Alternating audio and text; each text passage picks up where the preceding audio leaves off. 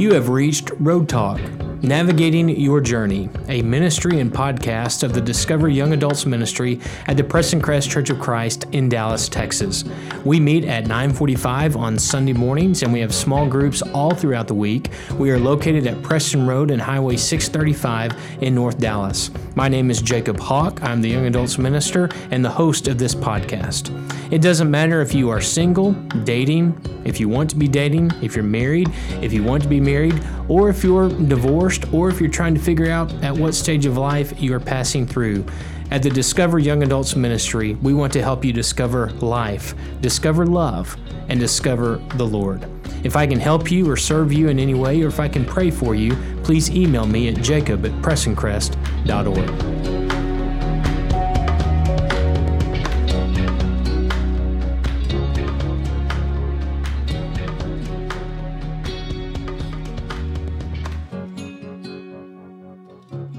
Well, I want to welcome you back to Road Talk, Navigating Your Journey. This is Jacob Hawk, the host of this podcast and young adults and singles minister here at the Preston Crest Church of Christ in North Dallas.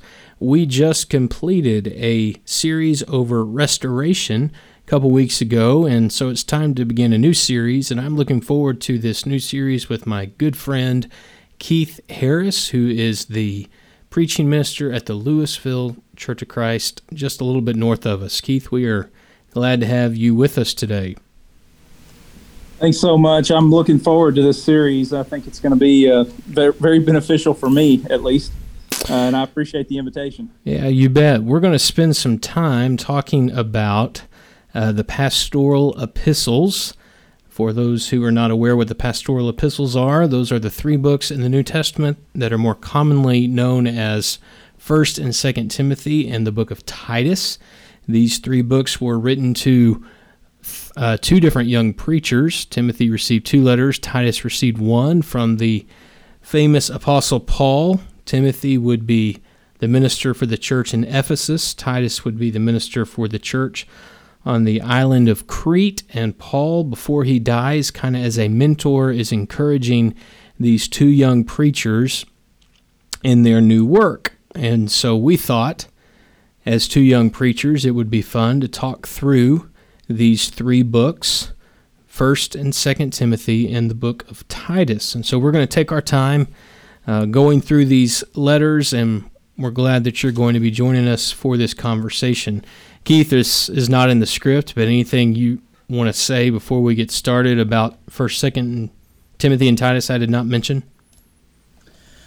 Well, I just think that there's so much depth in what is said that a lot of times we kind of read over some of the familiar words that Paul wrote in these 3 letters. Just because they are so familiar to us, we don't really stop and think about the background and what's actually going on and why he wrote these and the impact that it had, no doubt, on Timothy and then Titus as well. Absolutely. I think it's a good way to look at it. These 3 letters, obviously, originally for 2 different preachers, but the material in the letters are so applicable for all Christians and all churches. So we'll just get going right away here. I'm going to begin by reading 1 Timothy chapter 1, the first 11 verses.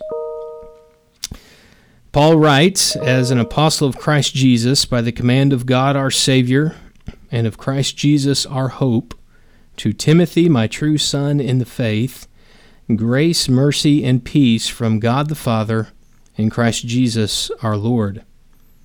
As I urged you when I went into Macedonia, stay there in Ephesus so that you may command certain men not to teach false doctrines any longer, nor to devote themselves to myths and endless genealogies. These promote controversies rather than God's work, which is by faith. The goal of this command is love, which comes from a pure heart and a good conscience and a sincere faith. Some have wandered away from these and turned to meaningless talk.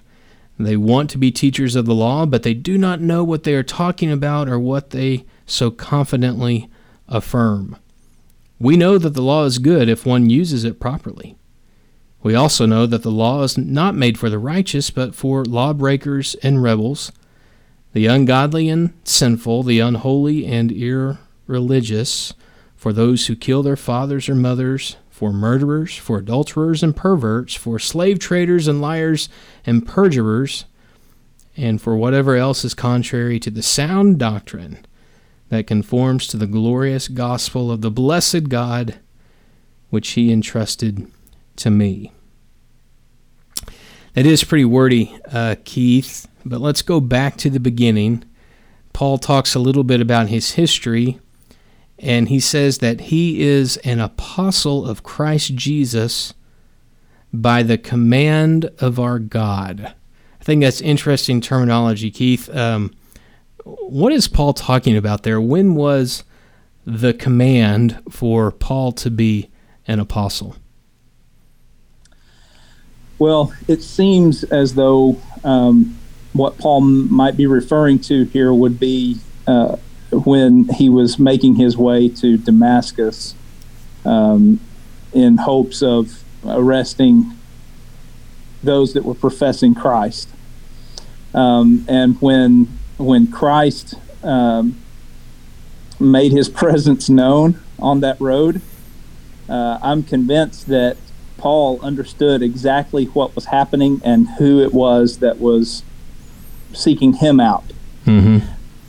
And if you recall, there out of Acts chapter 9, you see that experience that Paul has, and those that were with him experienced the same thing, though they didn't hear the voice necessarily. They experienced something, dramatic.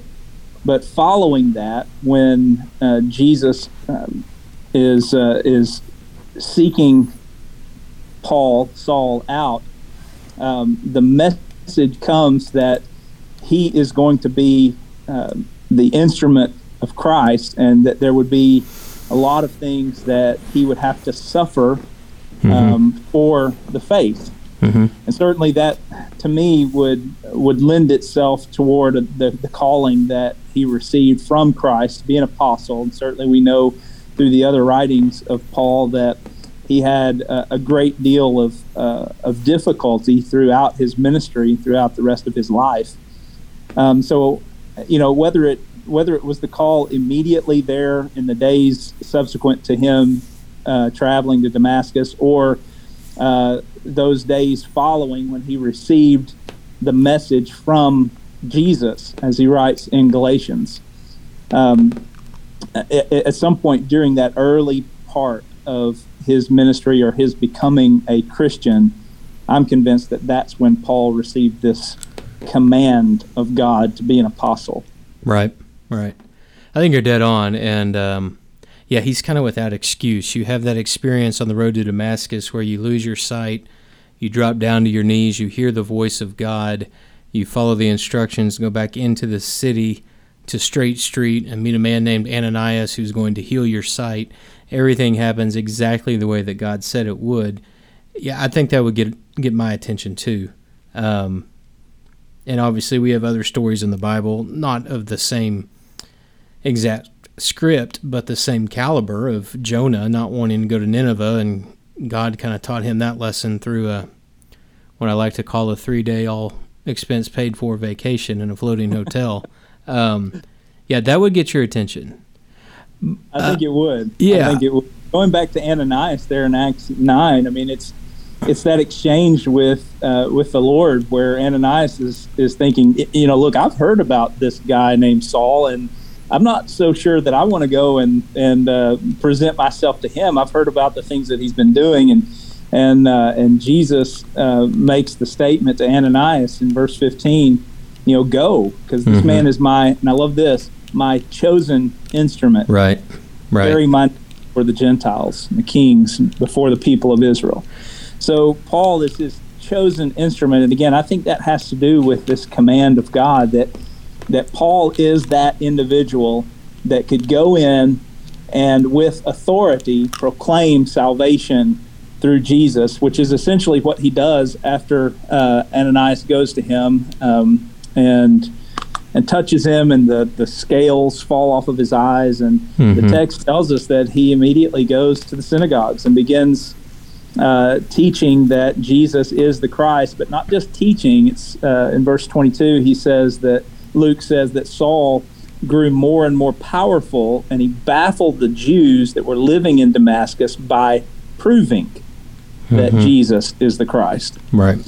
And so again, very much as you said, like the Jonah figure, who as he is called to go, he receives this message from Jesus, and we don't have it all recorded for us, unfortunately, but we know that at some point he is convinced and is able then to prove that Jesus is the Christ. And so because he is the chosen instrument of Jesus, I think at that point, that's where this command of God comes in when he's writing to Timothy.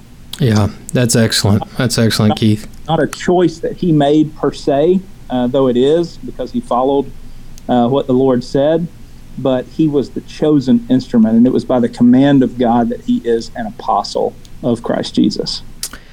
Now, obviously, he could have been disobedient, but the chances, to borrow today's terminology, the chances of something like that happening and him hearing, "You're my chosen instrument," and then him saying, "I think I'll be an accountant or go sell insurance," is highly unlikely after experiencing such an event. Keith, I put in the question here, and maybe we're splitting hairs by the meaning of these words, but did you ever feel commanded, or maybe the more popular term is called? Did you ever feel this divine urgency to be a minister, or was it something that you kind of decided on your own? I think there was a point that I felt this is what I need to do, or this is what I ought to do. I don't know that I would necessarily describe it as though I were commanded to, or I felt called to, in the sense that he was calling out to me, though he may have been. But at the time, I was working for one of our Christian colleges as an admissions representative, and was traveling every Sunday to congregations, speaking to youth groups and juniors and seniors, and trying to convince them they needed to come to the college that I was representing.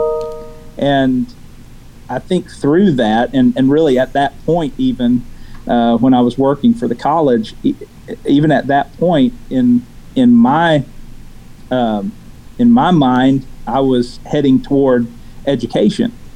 My father was an educator, and that just I enjoyed, kind of watching him in his role. My father also served and still serves as an elder in the church, and so very much a leadership type position is what I was looking at doing. Hoping eventually to get into administration within the education system. Those Sunday nights of traveling around from congregation to congregation and speaking to young people, and putting together lessons to present to them in their Bible classes. There was a point at which I started thinking, this feels right. This feels like what I ought to be doing. And it was at that point that that I began searching out, okay, how do I achieve that? How do I get to that point? And what is it that I need to do in life to transition in the focus that I had at that point toward ministry? And so I went ahead and pursued that. Right. And that's my experience. And so I wouldn't necessarily say it was a calling, though it may have been just simply by virtue of, the experiences that I was having at that time that led me there. So remind us all, which college were you a recruiter for? It was Crowley's Ridge College. Are they still in business? Despite my challenges as an admissions representative, they are thriving. Okay, all right. Just to say they're no longer a junior college. They are now a 4-year institution, and so things are going well for them. That's in the northeast corner of Arkansas. Okay. Crowley's Ridge College. Yeah, a good friend of mine who is an administrator of a university who will remain nameless.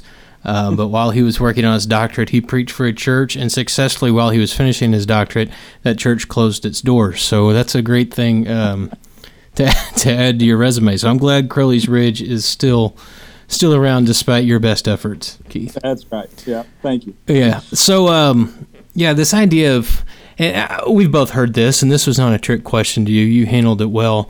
Are we called to go into ministry? It really depends on how you're defining that word calling. Did I hear a voice from heaven?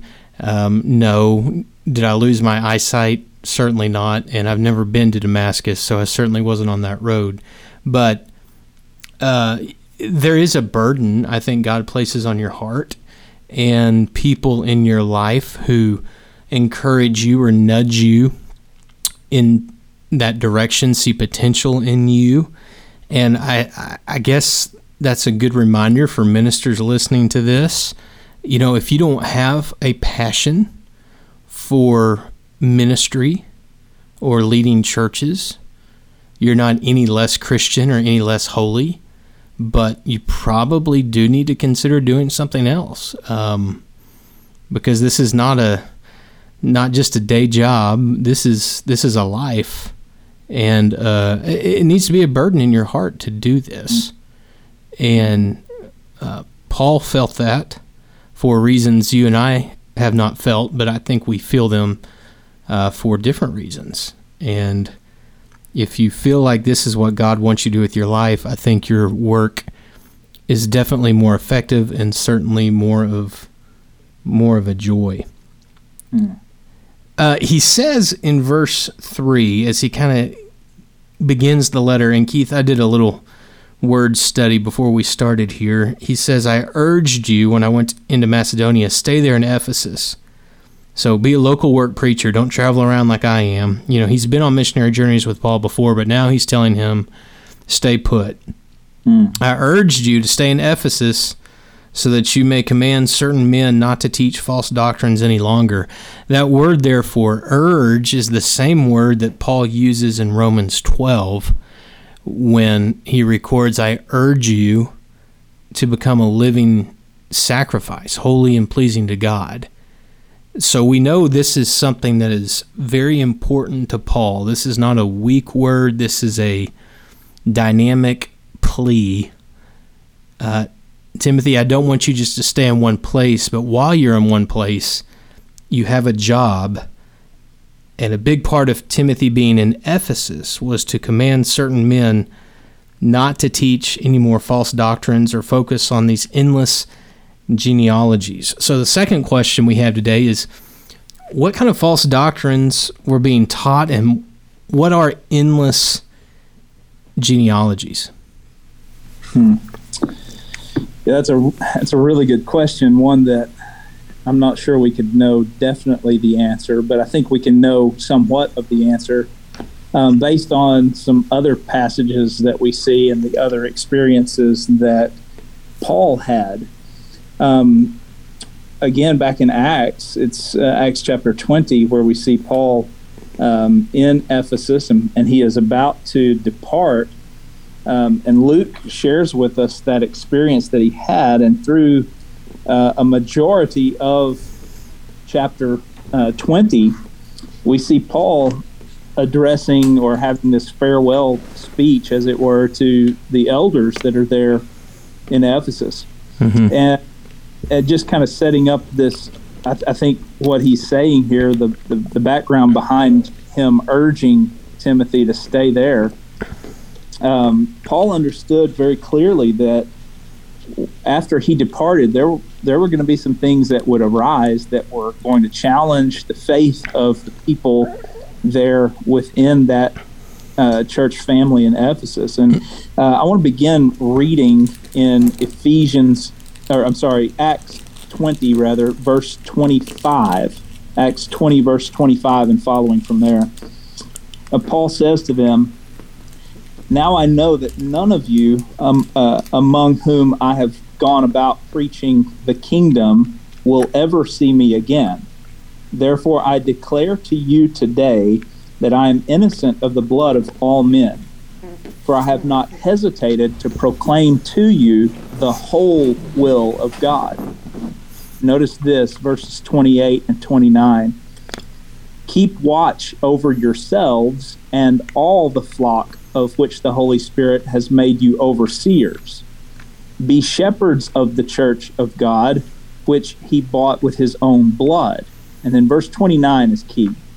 I know that after I leave, savage wolves will come in among you and will not spare the flock.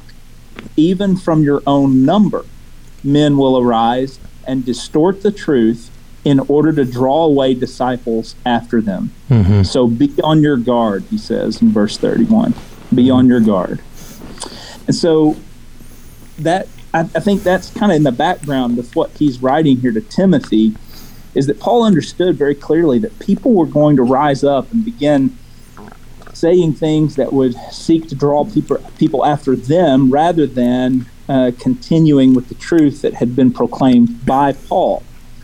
Now, these myths and endless genealogies, the false doctrines that he references there, I'm convinced are some of those Judaizers who were coming around behind Paul and trying to convince people that the old law was still in effect. The old law was the way that you ought to go, and that the things Paul had taught were not accurate.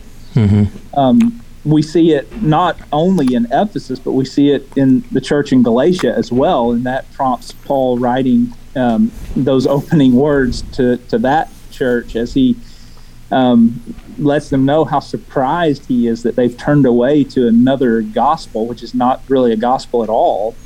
And he makes that statement twice, that if anyone teaches or preaches anything other than that which has been taught, then let him be accursed. Right. And so the same experience is happening here in Ephesus, and Timothy is given that charge so that the truth will continue to be proclaimed. And I think that goes all the way back up to verse 1, where Paul is giving some of his own authority to Timothy through this letter.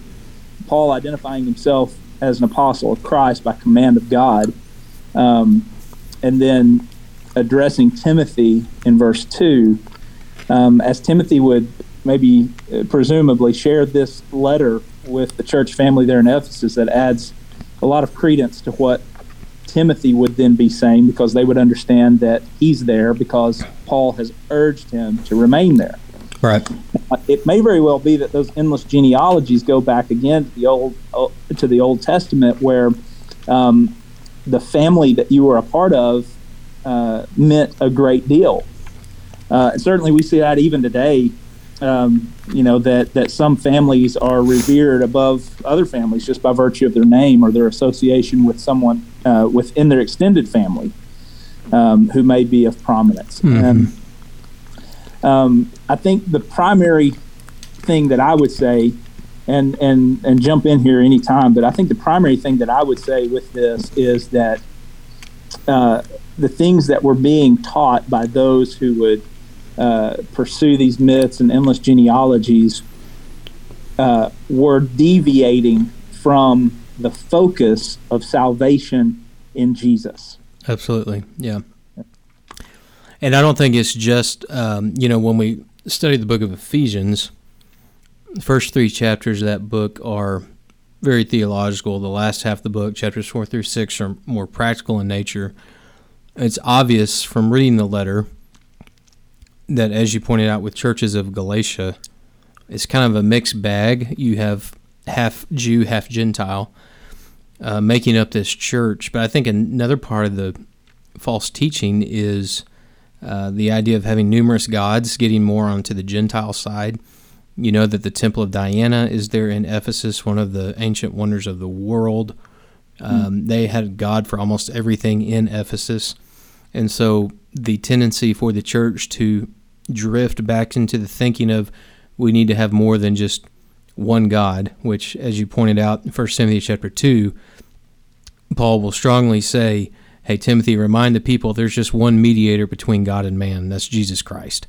So there are several different possibilities for the false teaching. To your point about endless genealogies, I think you're spot on with that.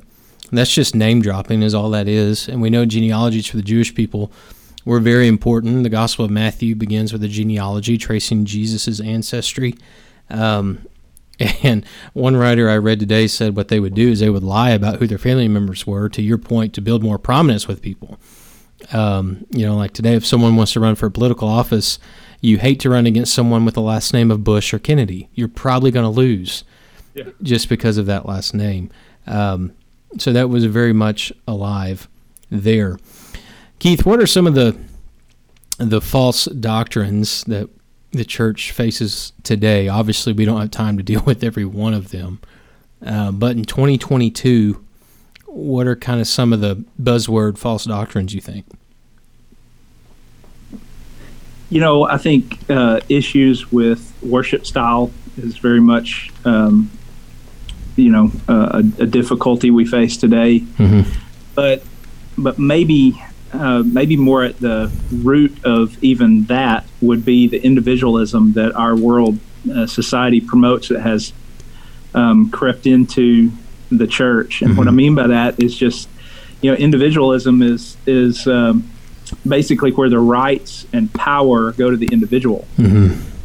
So because I like it this way, or because I prefer this type of worship, then that's what I'm going to pursue.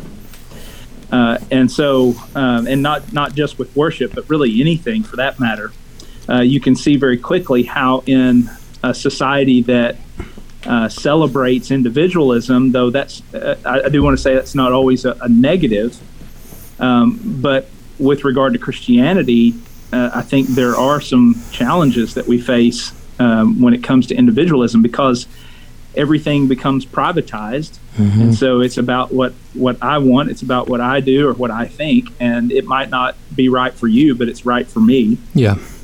And even, I think even at that point, religion as a whole becomes very much a private thing and not something for the larger public, so to speak.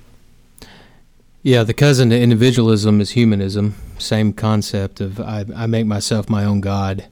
What I want goes. I'm the ultimate authority. The buck stops with me.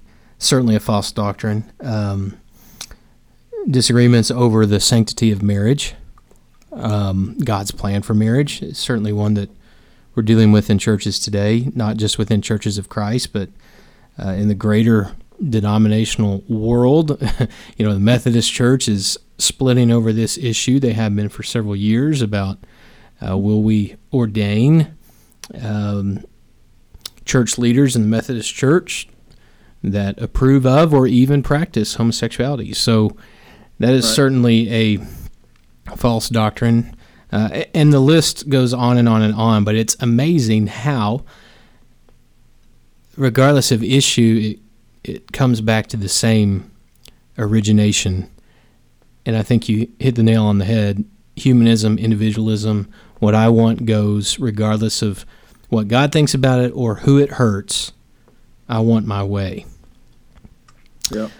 He warns Timothy in verse 4, and I love this terminology because it sounds like a father talking to his son, and he really is a spiritual father to Timothy. But he says, hey, if you devote your time to these myths, endless genealogies, or name-dropping, maybe a better way to understand that, all this is going to do is just promote controversy. You're not going to focus on God's work. You're just going to stir up controversy. Keith, when do we know today that preachers are focusing more on just stirring up controversies than fulfilling God's work?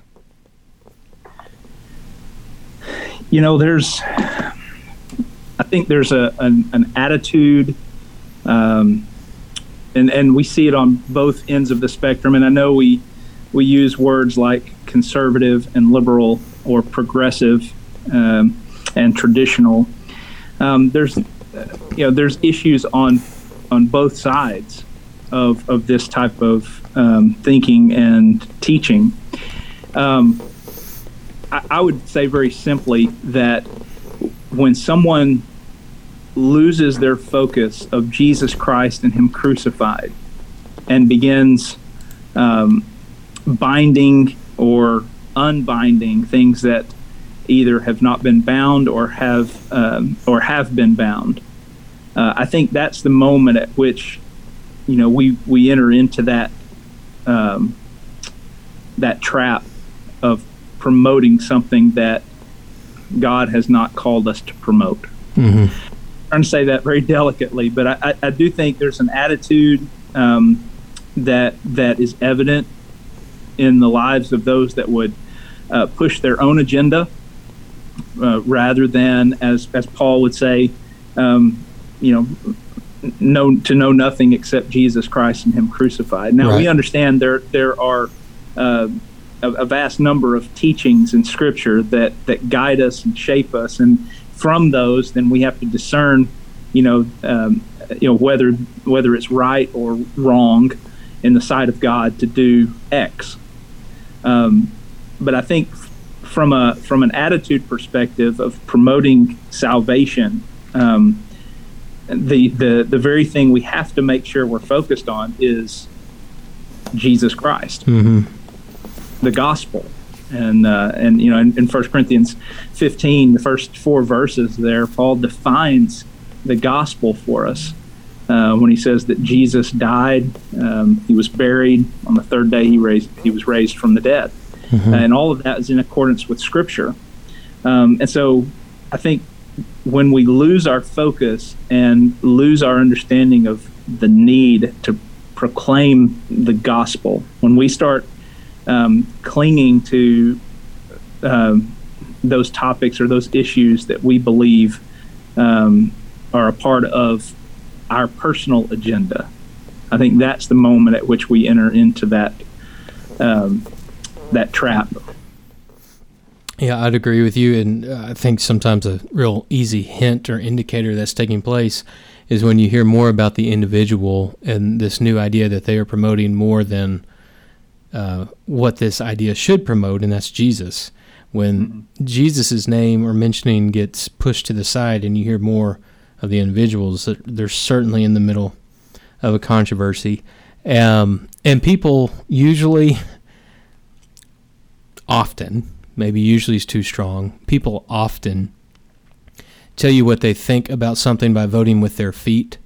If a church is just theoretical numbers here, I'm not speaking of any church or thinking of any church specifically, but if a church is 500 and then one day makes a change and the church is 200, there's a pretty good indication that they've stirred up a controversy and they have not furthered God's work. Now, some people will counter that by saying, well, yeah, but sometimes addition takes place through subtraction, which is true. There can be a pruning, for lack of a better word, but not in half or 60% of losing your church. That seems a little extreme, and so that's a pretty good indicator that some controversies have been stirred. Keith, jumping down to verse 7, Paul says, these people want to be teachers, but they don't know what they're talking about or what they so confidently affirm, which I think is kind of a humorous slap, a loving slap inspired by the Holy Spirit, but a slap nonetheless. How do we avoid being teachers who don't know what we're talking about? Because that option's always on the table. So how do we avoid that pitfall? We have to, as teachers, as preachers within the kingdom, we have to make sure that we're putting in the time, studying, researching, grasping the background, understanding why this letter, not just the pastoral epistles, but why whatever text that we're studying from or teaching or planning to teach, why it was written. What was the purpose of it? What was the author thinking. We have to make sure that we're digging deep into the Word, and that we actually have something to say if we're going to stand up and teach. I know that some have sought to teach a class, and maybe they're gung ho at the beginning, and they really study, and the first few lessons are really great, and then you can kind of almost see a waning of their preparedness, and then one of the things that I've never really appreciated is when someone is asked a question in an open class and they begin to try to answer, and you can clearly tell they have no idea what they're saying. They're just trying to supply an answer. They're just talking, and it may or may not be an appropriate response. But I'm a huge fan, and I try as hard as I can, if ever asked a question, to say, and I don't know the answer, just to simply say, I'm not sure about that, but I appreciate your question. I'd love to study on that more and get back with you. And I think that does a couple of things. One, it shows that we're honest, and I'm not going to be intellectually dishonest, but I understand the importance of giving a good biblical response to a question, not just trying to make something up that sounds good in the moment. And two, I think it lends itself to an increased credibility among the students within the class, because they know then that you're not just going to shoot from the hip, but you're going to take the time that is required to dig deep into the text or into whatever subject that you're presenting.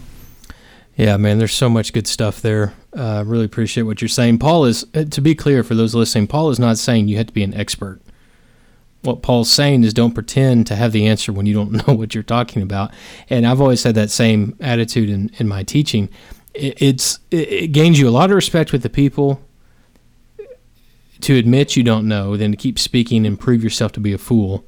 And for things that you can know, that's why Paul will tell Timothy, study to show yourself approved, workman who does not need to be ashamed, but who correctly handles the word of truth. It doesn't mean you have to have a doctorate. It doesn't mean you have to have a master's. Saul here is a scholar. Peter was an unschooled fisherman, but they both served a purpose. Makes me think about this is just a few weeks ago. I may have told you this story, Keith, but I was playing golf, and you're a golfer, you're a preacher, you know what happens. People usually start using foul language, and about hole 7 or 8, they ask you what you do for a living, and you tell them, and then they suddenly become so spiritual, They love to quote you their favorite Bible verse, and this guy said, so he called me pastor. I was like, well, I know what you mean. Yes, actually, I'm a preacher, but yeah, sure, I'm a church leader. And he said, and your name's Jacob? And you're a pastor? I was like, yeah.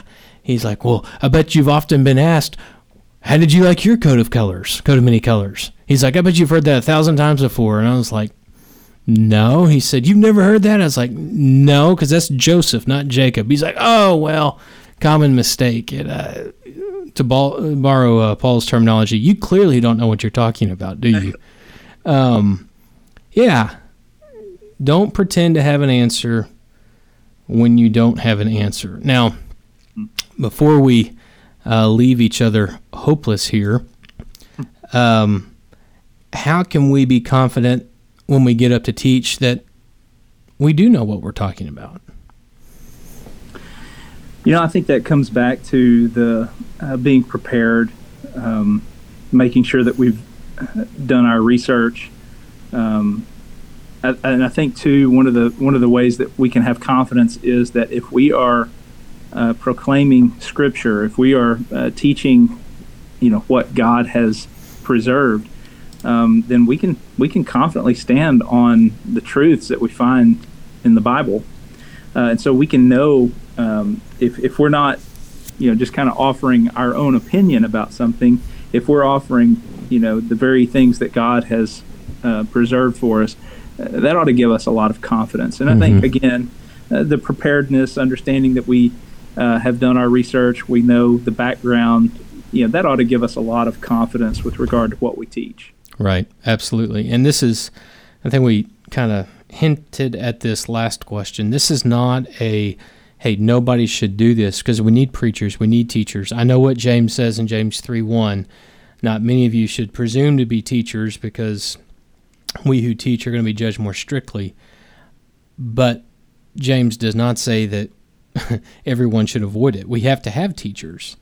And, right. Paul even indicates in Romans 10 that without preachers, without teachers, people aren't going to hear the gospel.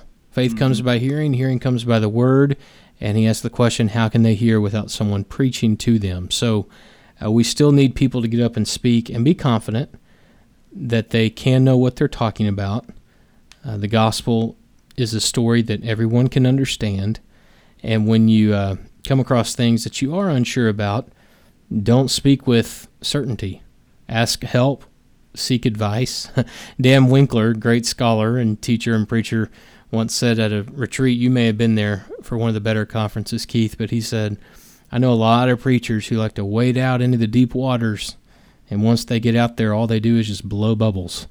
And watching him say that really brought that to life, but he's right. A lot of people want to act like they are experts on an issue, and it becomes very evident very quickly they're just out there blowing bubbles. They don't belong in the deep water.